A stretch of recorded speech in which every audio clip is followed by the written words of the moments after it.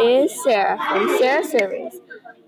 I'm your host, Sarah, and my co-host is Janelle. Today we are going to be talking about if there should be ebooks or libraries in school.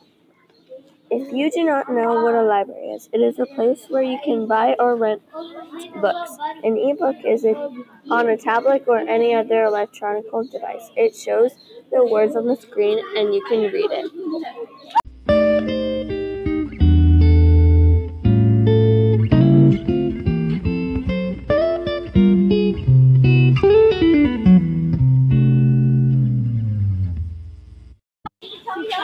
As you know, my co-host is Janelle, so let's get to know her.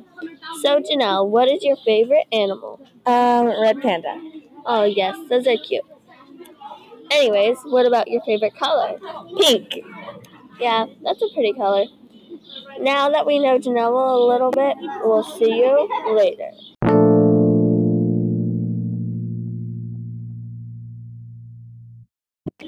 So what I think is there should be libraries in school rather than having ebooks instead.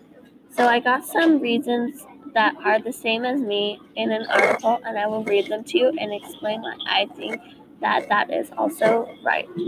So in the article, Support Our Shelves, it says, for the last 40 years, our collection has educated, informed, and entertained generations of students. I really agree with this because it shows that books are not a waste and people and kids actually read them. Facts for reason 2. In the article, Libraries Teach Us How to Think, it says, she told me that libraries teach students the science of information, which is basically two things: how to find good info and how to know if info that you found is good. I like this because it teaches us kids how to be independent and smart. Facts for reason 3.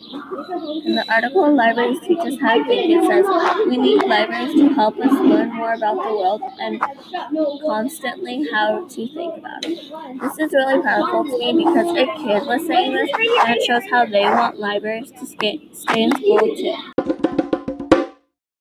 Now we will see what Janelle's opinion is. I think we should have ebooks